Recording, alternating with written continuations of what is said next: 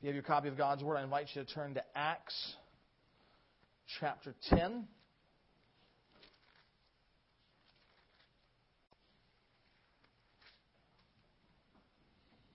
Acts chapter 10. If you don't have a Bible with you, there is a New Testament in the chair rack in front of you that you are welcome to.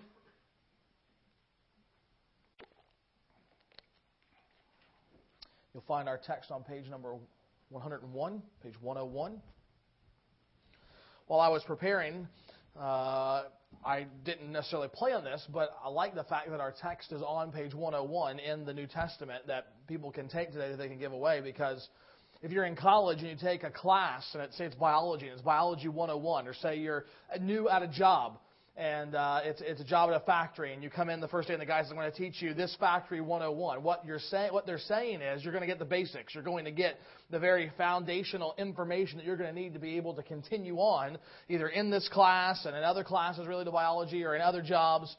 And really, that's what this morning is going to be all about. It's going to be about getting to the basics, getting right to the foundation, to the very heart of what this church is about, what the Bible is about, what Christianity itself is all about. And what we want to see, something that we've seen several weeks ago, but we really want to see it again this morning, particularly on Easter, and that's this: everything is about Jesus. This church is and should be about Jesus because the Bible is about Jesus. Christianity is all about Jesus Christ. And this morning I want to convince you that because that is true, your life needs to be about Jesus as well. It's very easy today to make our lives about all kinds of other things besides Jesus, besides God. We can orient our lives all around our jobs or all around our family, all around getting our education or around the kind of sports we like or how much money we make. There's all kinds of things that we can orient our life around. But God is clear in the Bible that everything is about Jesus. And that means then that our lives need to be about Jesus too. In fact, in Acts chapter 10, that's the message that we see Peter giving to a man in all his household. Peter was, of course, one of Jesus' friends and one of his apostles. And in Acts 10, God has sent Peter to go tell a Roman centurion and his family how they can be right with God. And this centurion, whose name was Cornelius, was seeking after God, but frankly, he didn't know what he was doing. He was doing the best with the information that he had, but he didn't have the complete picture. He didn't have Jesus, and therefore it wasn't enough. Even though he had good intentions, even though he was doing all that he could, it still was not enough to get him to God. And so Peter was sent to tell this man how he could know God. And what we see that Peter's saying is this: it doesn't matter who you are or where you're from or where you live or what you've done in the past. The only way to God is through Jesus Christ. It's all about Him. And so this morning, that's what we want to see as we look from our text this morning in Acts chapter 10. I'd like us to look at that now as I read it. I would encourage you to follow along as I begin at verse 34. Peter opened his mouth and said this: "Truly I understand that God shows no partiality, but in every nation anyone who fears Him and does what is right is acceptable to Him. As for the word that He sent to Israel, proclaiming good news of peace through Jesus Christ, He is Lord of all. You yourselves know what happened throughout all Judea, beginning from Galilee after the baptism that John proclaimed, how God anointed Jesus of Nazareth with the Holy Spirit and with power. He went about doing good and healing all who were oppressed by the devil, for God was with Him. And we are witnesses of all that He did, both in the country of the Jews and in Jerusalem. They put Him to death by hanging Him on a tree. But God raised Him on the third day and made Him to appear, not to all the people, but to us who have been chosen by God as witnesses, who ate and drank with Him after He rose from the dead. And after He commanded us to preach to the people and to testify that He is the one appointed by God to be judge of the living and the dead. To Him all the prophets bear witness that everyone who believes in Him receives forgiveness of sins through His name." Now, from these verses, we want to see three reasons why everything is about Jesus. Why it's through Jesus alone that we can come to know God and be acceptable to Him. First, we need to see from this text that Jesus is the fulfillment of God's promise and plan. Jesus is the fulfillment of all of God's promises and His plan. And this is how Peter begins explaining this text, that he came in fulfillment of very specific promises that God had made over the course of His dealings with this world, and particularly the people of Israel. Jesus' life and ministry ultimately was the culmination of God's plan for His people, specifically the promise of the long-awaited Messiah. Now, Messiah is just the Hebrew word for Christ. And so what we understand is that Christ is not Jesus' last name. It's His title. It means anointed one. And at various times, in many ways, God promised Israel, His people, that He would send them a Messiah. The Messiah who would be their king. In fact, He would be the perfect king, bringing perfect justice and perfect leadership for the people. And after many years of, frankly, bad leadership, of wicked leadership, of ungodly and unjust leadership, the people were eagerly longing for this Messiah. They wanted Him to come. They were expecting Him. They were excited about Him. They were, in fact, worn out waiting for Him. Even then, the promise of Messiah goes back even farther than the nation of Israel. In fact, in the very opening chapters of the Bible, we see God creating the very first people, a man and a woman, Adam and Eve. They were created by God in His image, given everything they could possibly imagine, including fellowship with God Himself, and yet they rebelled against that. And in their rebellion, in their sin, all of humanity now has been separated by God because of that sin. And yet, even in the midst of that very first sin, even in the midst of pronouncing a curse upon all of humanity because of the sin of those first two parents, God promised a Messiah. Not the kind of Messiah that Israel was necessarily looking for, but He very specifically promised that one day from humanity would come a son who would not be like any other son. And in this Son's ministry and His leadership, He would destroy evil and make it possible for sinful humanity to again have a right relationship with a holy God. And over the decades and centuries, as God kept telling people what this Messiah would like, then more and more pieces of the puzzle began to fit together. A more clear picture of what the Messiah was to be came together. In fact, we see this all throughout the Old Testament. These hints, these promises, sometimes very big and large pictures of who Messiah was to be. So much so that really all of the Old Testament can be seen as being strung together, being held together by this continual line of promise about the coming Messiah. And now Peter says it is to Jesus that all the prophets bear witness. That is to say, that all of these promises of Messiah, all of these predictions, all of these promises of God coming to redeem and save humanity, God fulfilled all of those promises through this one, Jesus Christ. And Peter explains how Jesus served those around Him, proving He was the Messiah. He says in verse 36, "For the word that He sent to Israel, preaching good news of peace through Jesus Christ, Jesus Messiah. He is Lord of all. You yourselves know what happened throughout all Judea, beginning from Galilee after the baptism that John proclaimed, how God anointed Jesus of Nazareth with the Holy Spirit and with power. He went about doing good and healing all who were oppressed by the devil, for God was with Him." How could Jesus do all these things? How could a man minister with God's power? How did He heal people? How did He send demons away from people that were being afflicted by Him? Well, Peter here specifically says that God was with Him, but the totality of the Bible says that's true, but it's more than that as well. It's more than just that God was with Him. I don't know if many of you have seen this new show that's been on the last couple weeks. It's called Undercover Boss. And many of you know that when I was in seminary, we lived in Louisville, Kentucky. And so I kind of got what the show was about from the previews. You know, it's pretty obvious. It's the working out that's interesting of this thing. And they were showing the chief financial officer of the Churchill Downs racetrack was going to be one of the people participating in this show. And of course, Churchill Downs is in Louisville. For those that actually lived in Louisville, the day of the big race was kind of murder because you couldn't get anywhere. There were visitors all in there, so you just kind of stayed home and watched a movie or something. So this was interesting to us. Okay, Churchill Downs, we have a connection here. What is this going to be like?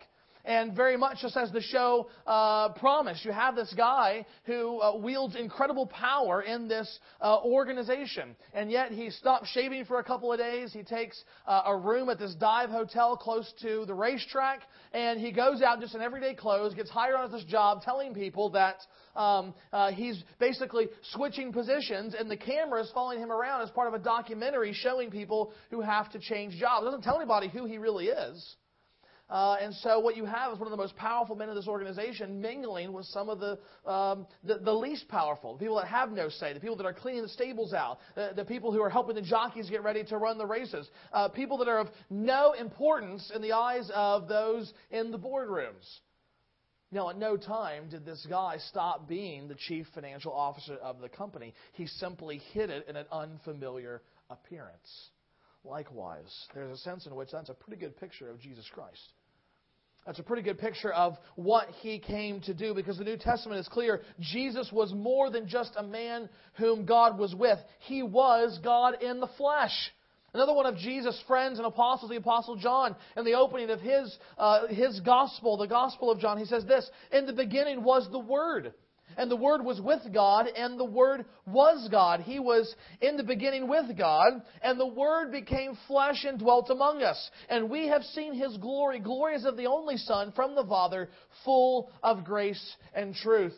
Likewise, the Apostle Paul will say in Philippians 2, "Though Christ was in the form of God, He did not count equality with God a thing to be grasped, but made Himself nothing, taking the form of a servant, being born in the likeness of men, and being found in human form, He humbled Himself, even by becoming obedient to the point of death, even death on a cross."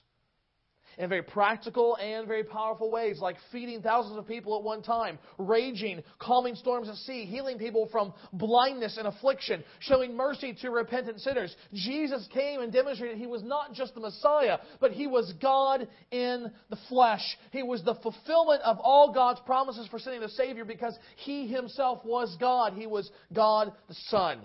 And therefore, He was able perfectly to fulfill all of the promises and all of the plans that God had. Everything that God promised and planned was fulfilled in Jesus. That's why it's all about Him. But more than that, secondly, we see that everything is about Jesus because Jesus Christ is the Savior of all humanity. Jesus Christ is the Savior of all humanity. As you talk to people on the street today, there are some people who like Jesus. There's some people who, if you would say, "What do you think about Jesus?" The first response you would get would be something along the lines of, "Oh, I think He's okay, but I don't like His people.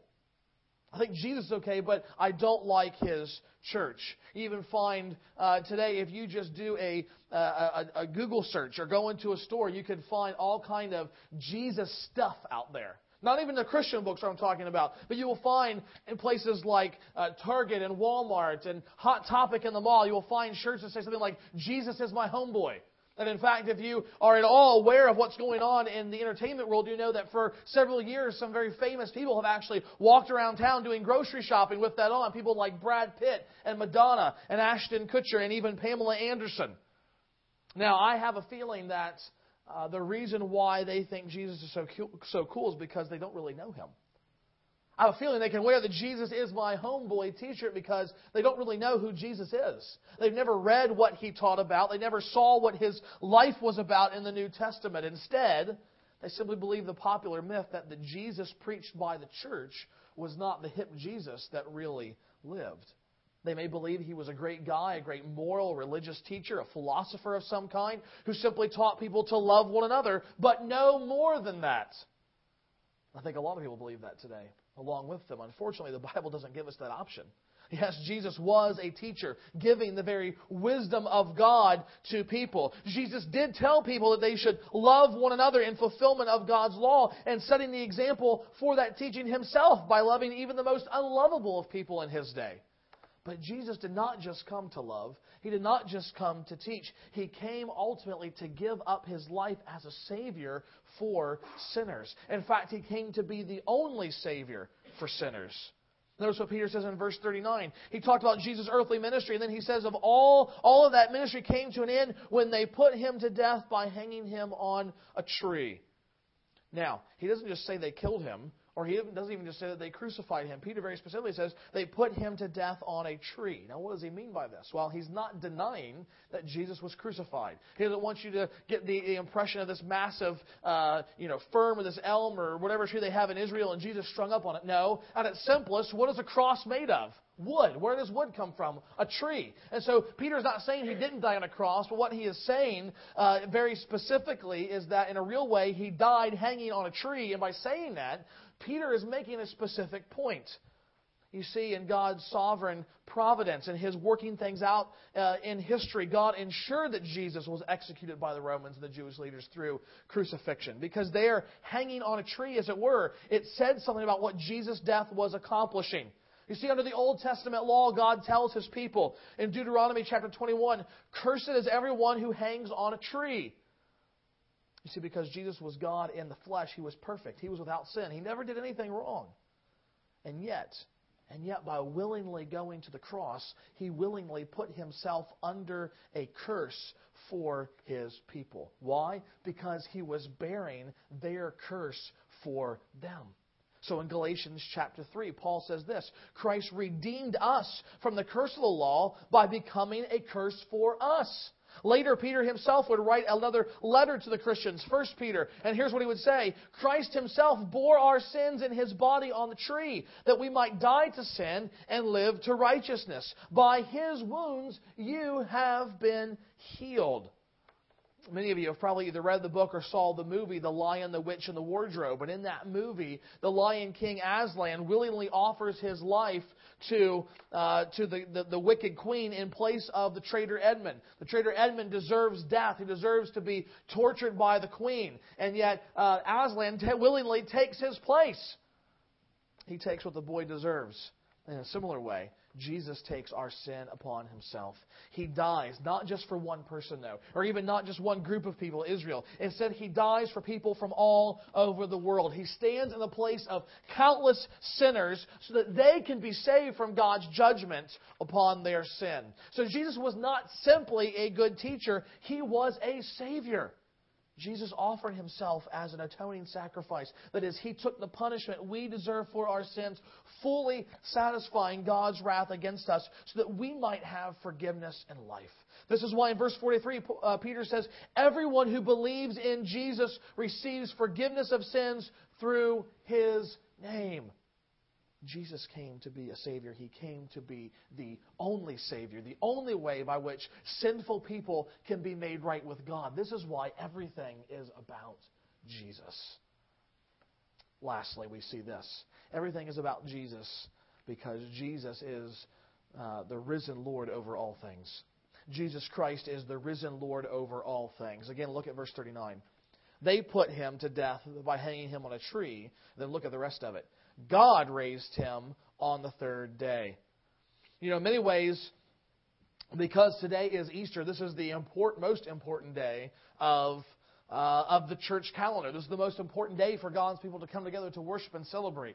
Now, we've just said Jesus died as a Savior. So you may be thinking, well, wouldn't the day of His death, wouldn't Good Friday, the day where He offered His life for sins, wouldn't that be the most important? Well, in some sense, we certainly have to take it as a package deal. Because the resurrection, Easter, assumes the cross. But here's the thing. You can have the cross, not have Easter, and the whole thing's meaningless. In fact, in 1 Corinthians 15, Paul says, if you have the cross, but you don't have Easter, if you don't have the resurrection, Jesus raised back to life, he says all of Christianity is bunk. He says it's all meaningless. He says we are to be pitied more than any other group of people in the world if we believe Christ did not raise from the dead. And you think about that even in our culture today, Easter kind of separates, as it were, the religious men from the boys. You know, Easter is not an official holiday on the U.S. calendar. Christmas is. Why? Because Christmas is easy to celebrate, isn't it? I mean, just think about popularly, what is Christmas about? Well, it's about love and goodwill and peace on earth towards men. And how did we get that? Well, it's encapsulated, it's symbolized in this little precious baby who was born as a gift to humanity, and all the wise men are bringing gifts, and everything's hugs and kisses and warm feelings and family. I mean, anybody can celebrate that, right? I mean, that's nothing. Still, people could go even further and celebrate Good Friday. They could look again like a Pamela Anderson or a Brad Pitt or the guy down the street who says Jesus was just a good teacher. And wasn't it so sad that people didn't understand that He was coming to say to love one another, and they killed Him instead.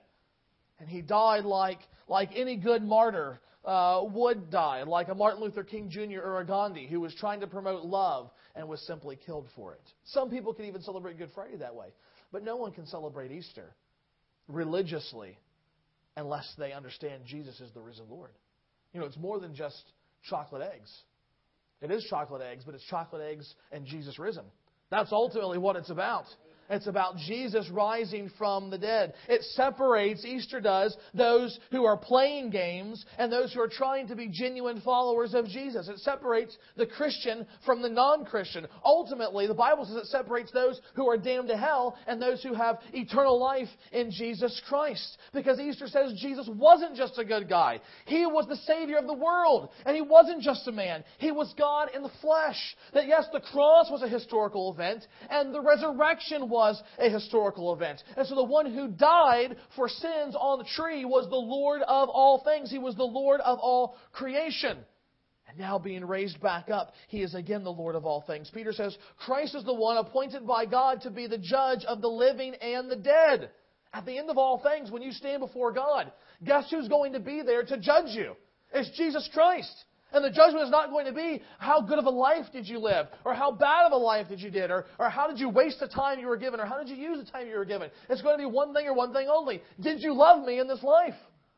Did you love me so much that you trusted your life to me? That you looked to me to be your Savior? That you followed me as the risen Lord? That's what it's going to come down to. And He will determine who spends eternity with God or eternity in hell.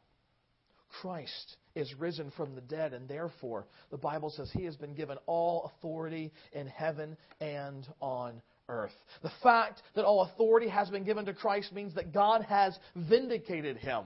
Despite the fact that He came and He preached, He tried to explain to people who He was, and they killed Him anyway. They did not believe who He was, and they strung Him up and rejected Him. Nevertheless, God proved that He was who He said He was. That His death was acceptable as the perfect sacrifice for sins. The resurrection was God's stamp of approval on all that Christ did for His people. And now through the resurrection, God has exalted Him to a place of authority over all things. Earlier we heard from Philippians 2 about Jesus being the one, being God who took on flesh. Listen to the rest of what Paul says.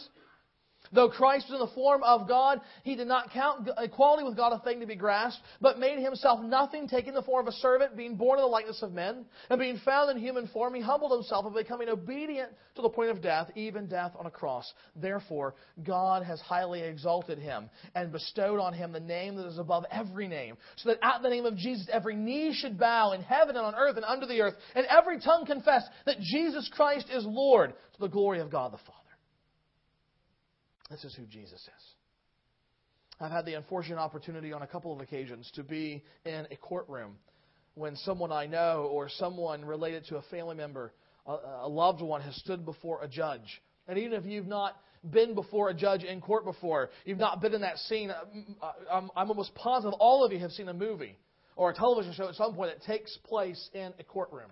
And there you will know. It doesn't matter what your position is in life, from the lowest to the largest. It could be the President of the United States, for that matter. When you are in that courtroom, there is one person who is in charge. That's the judge. And everyone doesn't just call him, hey Joe, hey friend, hey brother. What do you call him? Your Honor. And if you don't, you can even be found in contempt of court, just for not using the right title of homage to the judge, and thrown in jail for that. Likewise, you may think, I'm not in the courtroom. The judge is not over. It has no authority over me now. Not responsible to anyone. But God says it's not just true. It's just not true. Not just at the end of life, but even now. This world, this life, your life, God says it is all about Jesus, because He stands at the center of all that God has been doing in this world, giving His word, making promises to His people, working to achieve salvation for sinners. And Jesus stands now as the resurrected King, as the Lord of all things. Whether you acknowledge it or not, He is the risen Lord, both now and on the day of final judgment. He is the one to whom you will give an account. And so in light of these things, what do we do? How do we live? How should our life be different? Because Jesus is at the center of all things. Because He's the fulfillment of all that God is doing. Because He's the Savior of all people. And because He is the resurrected living Lord. How should our lives be different? Simply this: you should love and trust Jesus. God says you cannot come to me unless you go through my Son. It doesn't matter what you do or how much money you have or anything. The only way that you can be made right to me, the only way you can escape judgment for your sins, is to look to Jesus in faith. Trust Him to be your Savior. At the very beginning of our passage, Peter said, "Truly I understand that God shows no partiality, but in every nation anyone who fears Him and does what is right is acceptable to Him." What is acceptable and right? Well, again, verse 44 tells us it's believing in the name of Jesus. And again, this morning, it doesn't matter where you're from. It doesn't matter what ethnic background you have or how much money you make or how bad of a person you've been. This is for you.